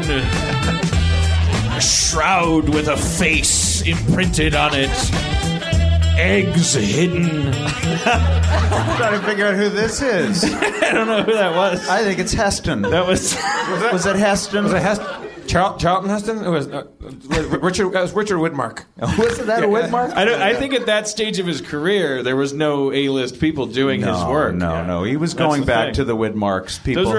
Those were people who were selling you their CD outside 7-Eleven. It was just with incense and stuff. It's a shame to see a star fall like McClintock. Yeah. McClintock, the writer of The Spooky Bridge. My friend Jim went to meet with Jerry Lewis once to talk about making The Nutty Professor into a musical. And one of the things that Jerry Lewis kept saying is, I've got a prop guy, he's the best. And I think of that when we talk about McClintock. This guy, I'll call this prop guy when we're ready. He's the best. You haven't seen a umbrella. This guy has an umbrella. Yeah, we're going to do a Broadway Have you play. seen the Day the Clown Cried, that big thick screenplay that exists I've out never there? seen the screenplay. And I then know there's about a it. note in the screenplay that Jerry Lewis wrote that says about the shoes, and there's an annotation that says, we need to discuss the shoes with props or something like that. Well, that's when he found this new prop guy. Yeah. You guys ever take a clown class? I'm willing to. Show us. Take us through it. I That sounded like I was about to teach you a clown class. I thought I was sure that's what was coming next. This certainly sounds like we're in for a clown class story. Yeah, we'd love to take a clown class. Absolutely. I asked the question because I think most people my age that were theater majors, you have to take a clown class and you have to reduce your personality to one emotion, and that is your clown. Right, Dingleberry. Right. Yeah, right. What was your emotion? About to yawn or something. That's, Bemused resignation. Just an about to yawn clown at all times. That face you make right before nose starts to flare. Nobody gets this. What? I've been doing this. I traveled with this. And, I haven't won one clown competition. I don't think this is totally representative of me, but when I was 17, my clown was like a really careless, clumsy clown. Whereas now... How'd you come up with that? It was given to you. Yeah, I was going to say, it's a pretty standard clown. I mean, they're not great with their hands. Mitch, if you were in a clown class and you had to very quickly choose your essential clown quality, the essential clown quality, if it wasn't about to yawn, sleepy. Sleepy. Yeah, I think that'd be... Professor Or actually, Snoozy? Too hot would be a good clown. Just constantly wedding sweater? It's too hot. Can you talk as a clown? Is that an option? You cannot talk as a clown. For your final, you cannot talk. That makes it's too hot a little harder. Clowns get that one word. They can go meep, meep. They can do that, right? Oh, no. Really? Yeah. The Cirque du Soleil, when you start the show and the guy comes out and goes, ay, ay, ay. Terrifying. I think I would do rethinking Christianity. It would be like a clown that was raised Lutheran, say, or Catholic. Yeah. And maybe it's like half the genuflection, and he just stares off. Big eyebrows. All right, so it's that point in the show where usually for the last 8 years or so we would usually bring out Spencer. Spencer Crittenden! He's not here. He's got the week off. That's right. Wow. He was... Dan punched him in his sleep the other night. Spencer was watching Water for Chocolate, and Dan... Dan stabbed him with a butter knife. We had a conversation about it, and it turns out, hindsight being 20/20, Spencer's the only one who was never told, unlike all of us, that he didn't have to do the show if he didn't want to. Well, who told him that? Why was he? No one ever told him anything. He just kind of fell into this thing, and he was doing this thing, and he felt like he had to do it, or else there would be horrible repercussions if he didn't do it. And he wasn't having a good time doing it all the time, and he felt forced to do it. And we haven't really been up to... I mean, not that there's any, expectations that he puts on us, but we if there were an expectation, we were underneath that expectation. I'm glad you said that. You should be more focused. As D&D campaigners, we don't... Yes, certainly by Gen Con tournament rules, we don't remember D&D what happens. We play too short a round. Yeah. We all have an inventory full of awesome shit that we've never used. So we're to believe that there's something that he'd rather be doing than playing Dungeons and Dragons on a Sunday night for free. I misjudged this. What man. If we? I have to tell you. Could we? We should have had him tailed and see where he's at the batting cages right now. He's playing Magic the Gathering.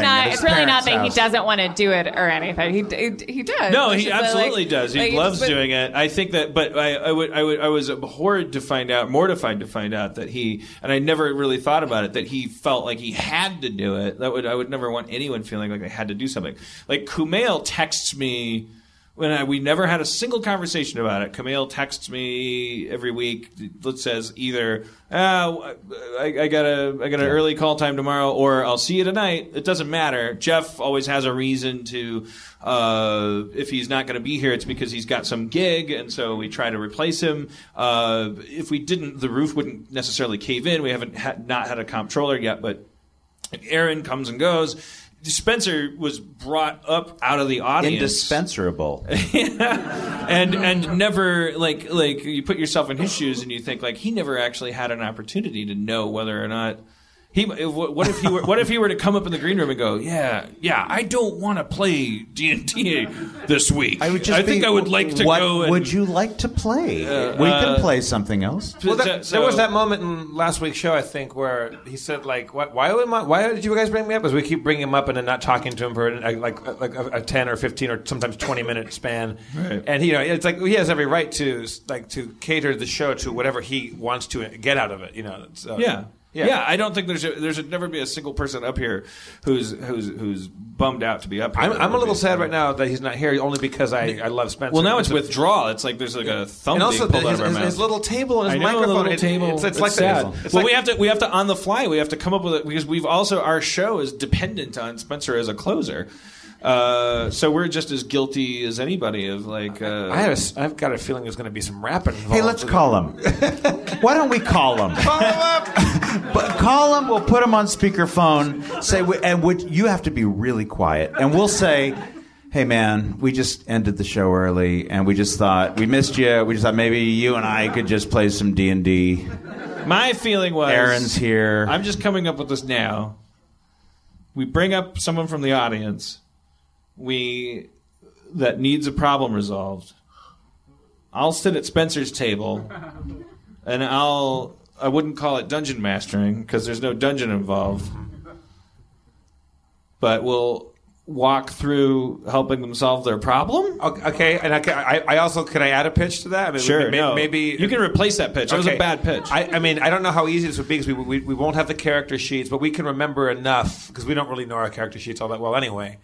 That you go over there, sit down. I play the Spencer D&D intro music, and you Ice-T Dungeon Master a little campaign here. You can make up all the new characters. It makes sense. They could be new characters. We could pick a new character. It could be a dream sequence. Yeah, like I was saying, you could try your hand at Ice-T Dungeon Master, or is that too heavy an improv? Well, it also gives you the advantage that next time you talk to Spencer, you can say, "Don't worry about it. It went better than it's ever been." And then maybe Spencer will be inclined to come back. I don't want to make a mockery of his domain. No, of course. Oh, I see. I don't want to use your characters because we don't have the character sheets and all that No, stuff. yeah, so we can make up new characters. We could do right. it. I mean, the thing would be a shallow mockery of what Spencer does very well. All right. First step is who in the audience? Somebody's already raising their hand. Who's this young man? Eric. Oh, hi, Eric. Do you want to come up here? I was going to ask who has herpes. Eric, you can sit there. Yeah, great. I guess. No, I'll sit there. Eric, why don't you come sit up here so people can see you? I'll sit down there. They know what I look like. How's it going? Hello, Eric. Hey. So I had a book signing here like an hour before Harmontown, and it was fun. Nice. So first of all, I think first thing we should do is try to guess your problem. Would that make it? I'm going to guess lack of publicity. I said, yeah, I wrote a comic book called Loki, Ragnarok, and Roll. Is this just some cheap plug you came up here to shill your own shit? No. We're friends with Eric. Eric was at my birthday party. We're friends with Eric. Well, the problem was that nobody came, really. That was I had some friends from the show here that came. Like, no. All right. Well, okay, now I'm sorry. That was cold of me. What's the name of the book? Oh, it's called Loki, Ragnarok, and Roll. It's like a heavy metal Norse mythology thing. That sounds great. Thanks. Yeah, it's selling well. It's doing well, like, nationally, but, like, LA is kind of, it's a little bit jaded. There's a lot of stuff to do on a Sunday. So. It's a tough market, man. Yeah. When I was your age, I'm judging from the lack of pores in your skin that you're about half my age. I've had work done. I worked in comic books. Yes, it's got to make You can only You know who would have bought one of those? Spencer. I actually brought one for him and put it on his chair. Really? The only day he's not here. So. Look, guys, we're gonna have to get through this without Spencer. Stop bringing his name up because it hurts too much. All right, so you guys are gonna have to invent new characters on the fly, and this is the adventure of. Sorry, what was your name? Eric. Eric. Yeah. Eric what? Esquivel. Eric Esquivel. Dan, do you want to give us like race or class? Like, yeah, give us character. You want to throw dwarf, orc, human. Nice. Eric. I'll be a dwarf fighter, let's say. Okay, dwarf fighter. Aaron, you're a orc cleric. And Mitch, you're a human. I'm a human. Maybe I work for the DWP or something. Okay. Yeah. All right. Human civil servant. Yes, great. He's a half elf resources. Yeah. All right. And my salary just went up, obviously. And Eric, minimum wage. You're just part of the story. You're like you're like an objective. We'll involve you in a second. Okay. How are you? Ice-T is dungeon mastering. Your intrepid party has been traveling for several days across the lands of Galgafor. You trod, hoping that no encounters will occur. Finally, campfire after campfire, you sleep the sleep of the damned. When you wake up, you're ready to go again. And you do. So you walk, and you come upon a comic book store. It seems like there's nobody there. You look around, and it confirms your suspicions. There's nobody there. It's empty. It's not personal. It's business. So begins your adventure. I'll start the combat, or whatever you choose to do, based on my roll of initiatives. This has been Ice-T introducing Dungeons and Dragons. Nice. Bitch.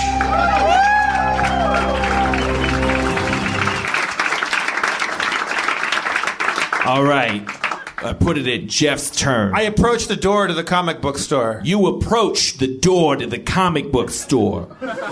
It seems to be locked with a device. I take my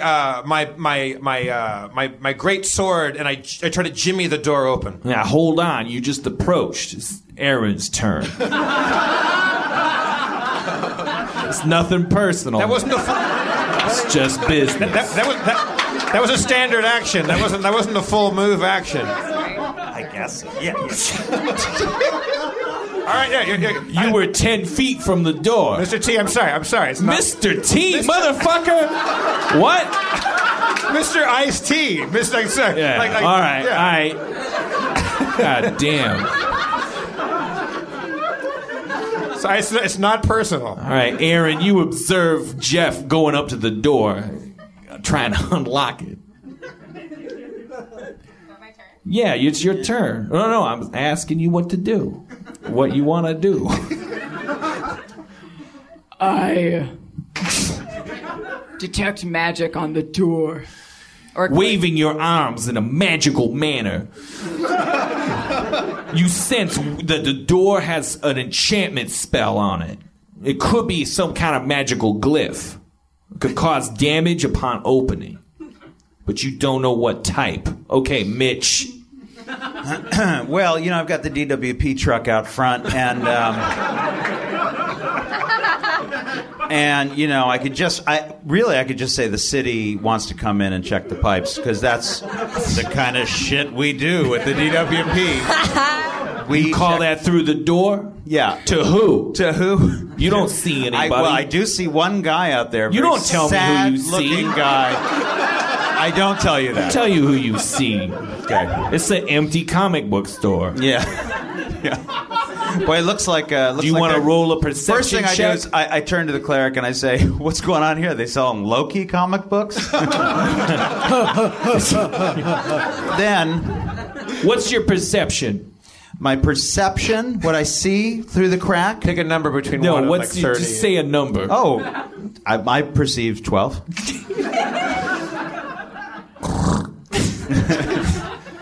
You see that there is a comic book store employee inside. His name looks like his... Well, you can't tell a name from looking. Yeah. But he catches your eye. Yeah, it looks like his name is Buzz, but I would have no way of knowing. You see him, and he looks at you, and he's like, okay, Eric, you're inside the store. Right. They're not with you. You can't talk to them. You can't see them. You can't do shit. It's nothing personal. It's business. I say to my ocelot companion, Chunky, Chunky says, what? I'll tell you what, Chunky. Remember in the ice caverns of Strumpelmunts? Yeah. When you climbed through that small crevice to find the key and unlock us out of that prison? Yeah, cool. Yeah. I want you to climb through the mail slot, because you're perfect mail slot ocelot size, to climb in there and see if you can find some way to undo this glyph. What's your animal husbandry? I'm a +7. Chucky moves through the mail slot with adeptness and precision. You see his tail wag out of sight as he disappears through the mail slot. I put it in Aaron's turn.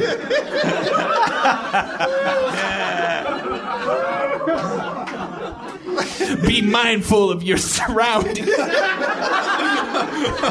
Because... Aaron, what are you going to do? I'm just bummed out that I did better in that move of D&D than I've done the entire time as my other character. Why am I more invested in this new dwarf character? Aaron, you observe this ferret go through the slot. Ocelot, Chunky. Ocelot, shit.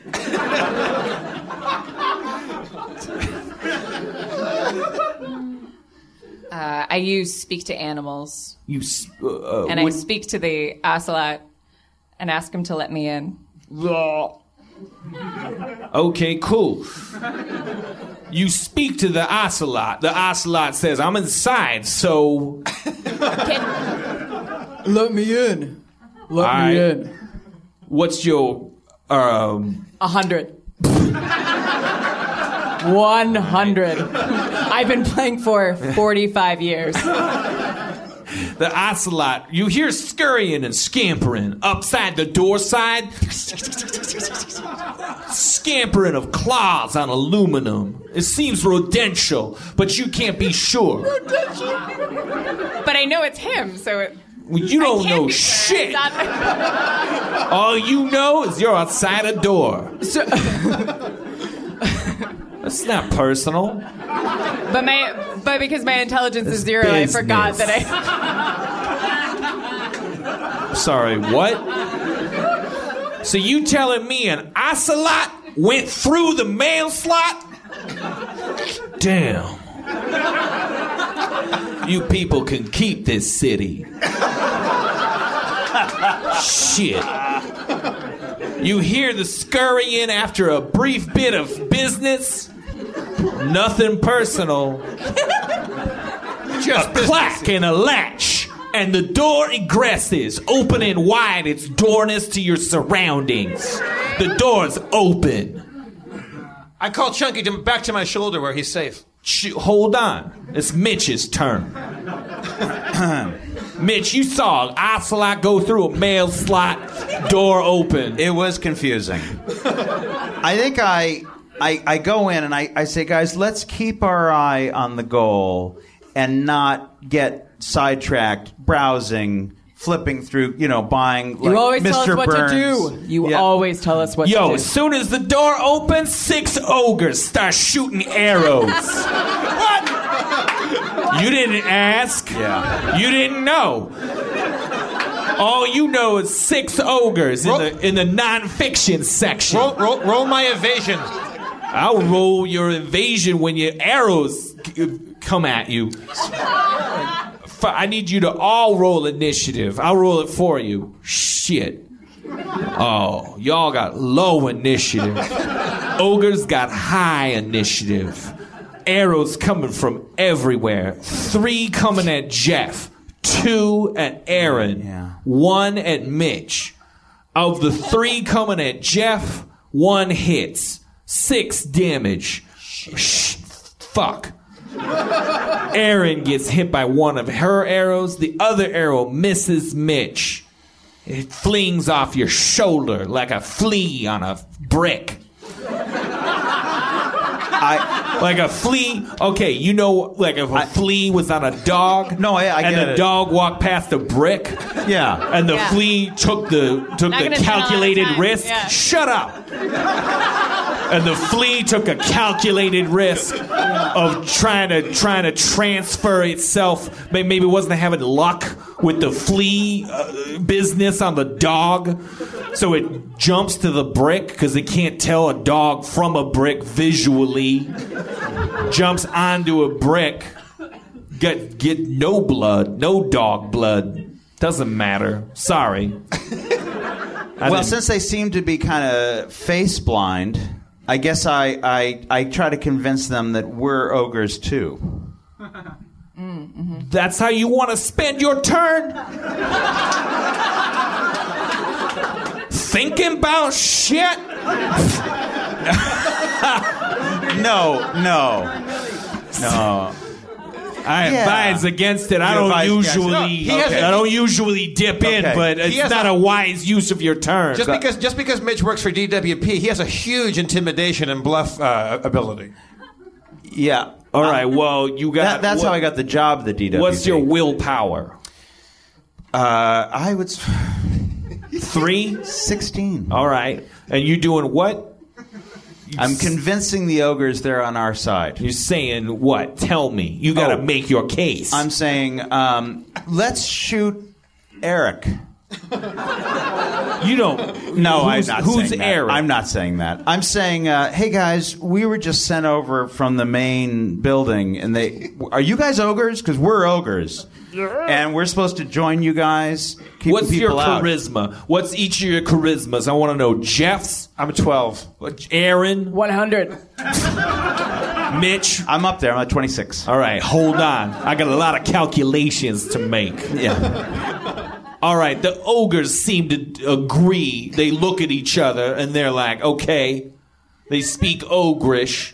Yeah. And then they seem to relax. When the lead one who has plumes of feathers on his head, and he's got that's Gary. Skull bones on his head. That's Gary. He comes over. With the feathers on his head? Looks over at you. Gary. He knows you. Okay, cool. Yeah. He says, come on in. Come on in. You're all ogres? Yeah. Cool. Yeah. Come on in. Hey, we got to borrow some arrows. All right, he lets you come in. He closes the door behind you. He latches it with magic. And then some hobbits come out outside the door, and they're trying to get in, but they can't get in. Yeah, well, we're closed. That just goes to emphasize the threshold you crossed. Lesser heroes have failed. Business. All right, you look around. You see Eric sitting behind a table. He's got his comic book. It's called Loki. It's got umlauts above the K. It makes no sense.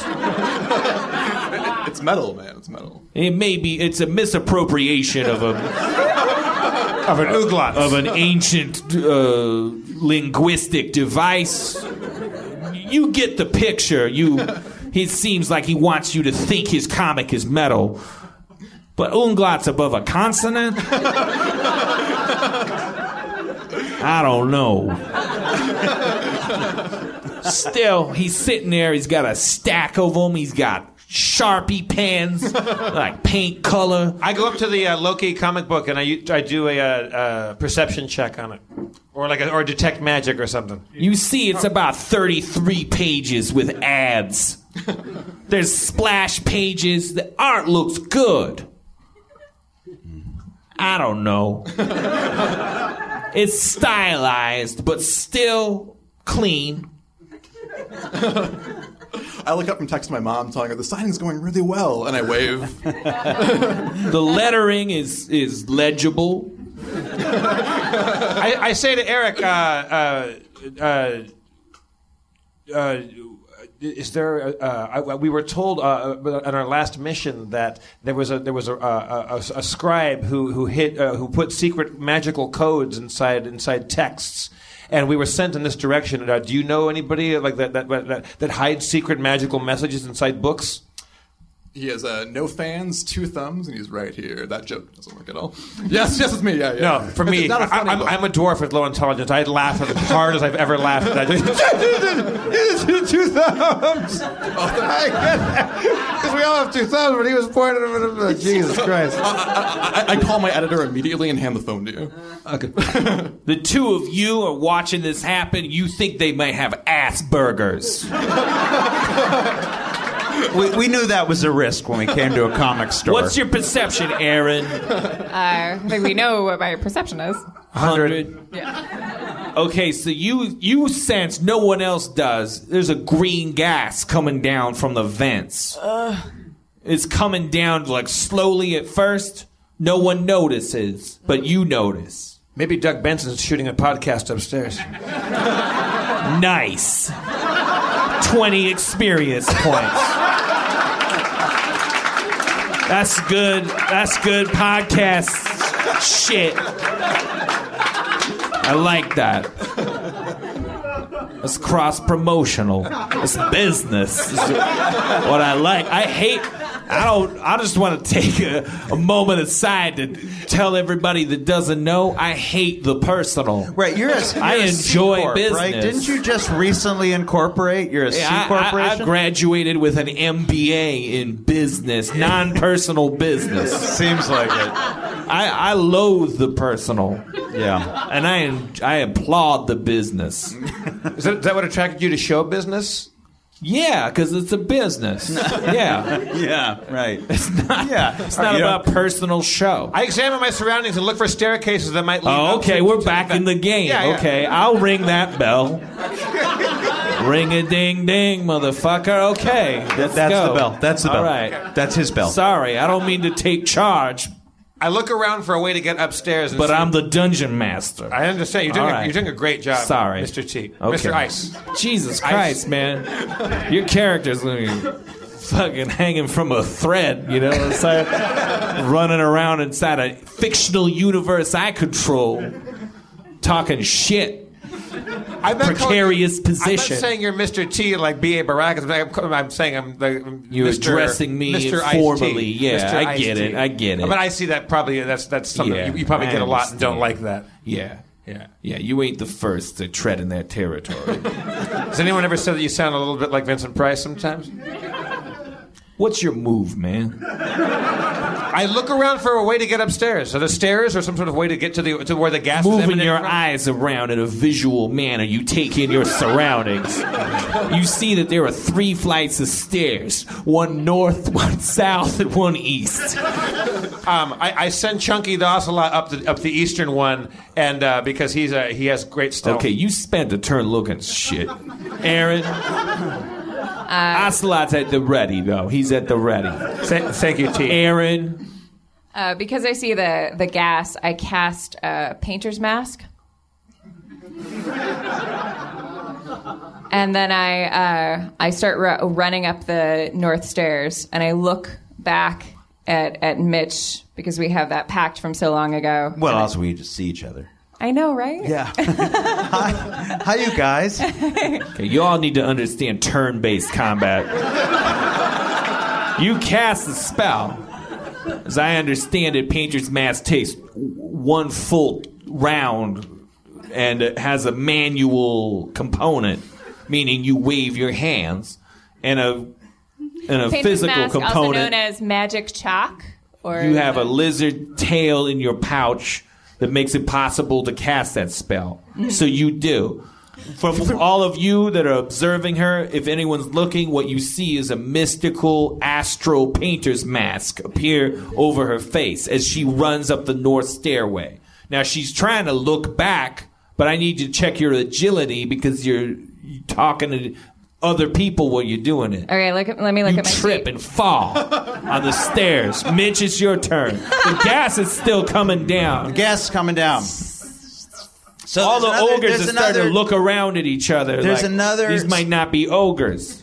Oh, They're that's a starting good to- point. They're starting to look at each other. That's good. okay. Mitch, So I'm gonna. Hurwitz, Well, I don't know that that's this guy's creator name. of Arrested Well, Development. I mean, he's working for the Netflix, DW. motherfucker. Okay, well, we had a meeting about doing a spin-off very briefly, just called Order. So I go up.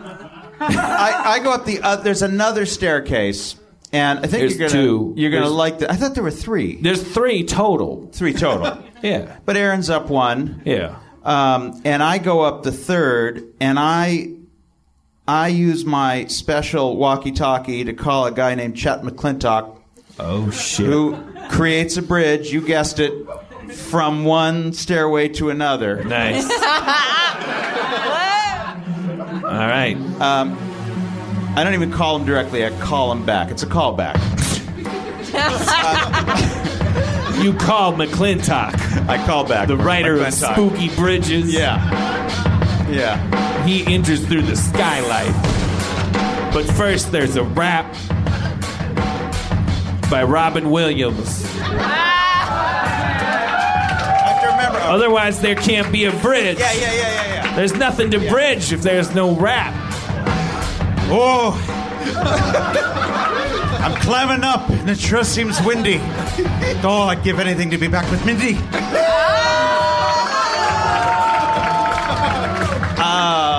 What was the name of that movie? Toy. Patch Adams. I tell you, I tell Aaron to go Adams, but not in the style with the big red nose like Patch. That didn't work. 1,000 spiders climb out of an eyeball and spooky fire up your face and nostrils. Skeletons come out of the dark coffins and bats hang out their asses, climb up their assholes with rats and glasses. Everybody's spooky with blood and guts. Oh shit, I just bust a nut. That's Harmontown, everybody. Thank you for coming. That wasn't a good ending. It's not personal, Dan. That's we need Spencer back. We need Spencer. Spencer, we miss you. Let's hear it for Spencer, everybody. Aaron McGaffney, Mitch Sherwood.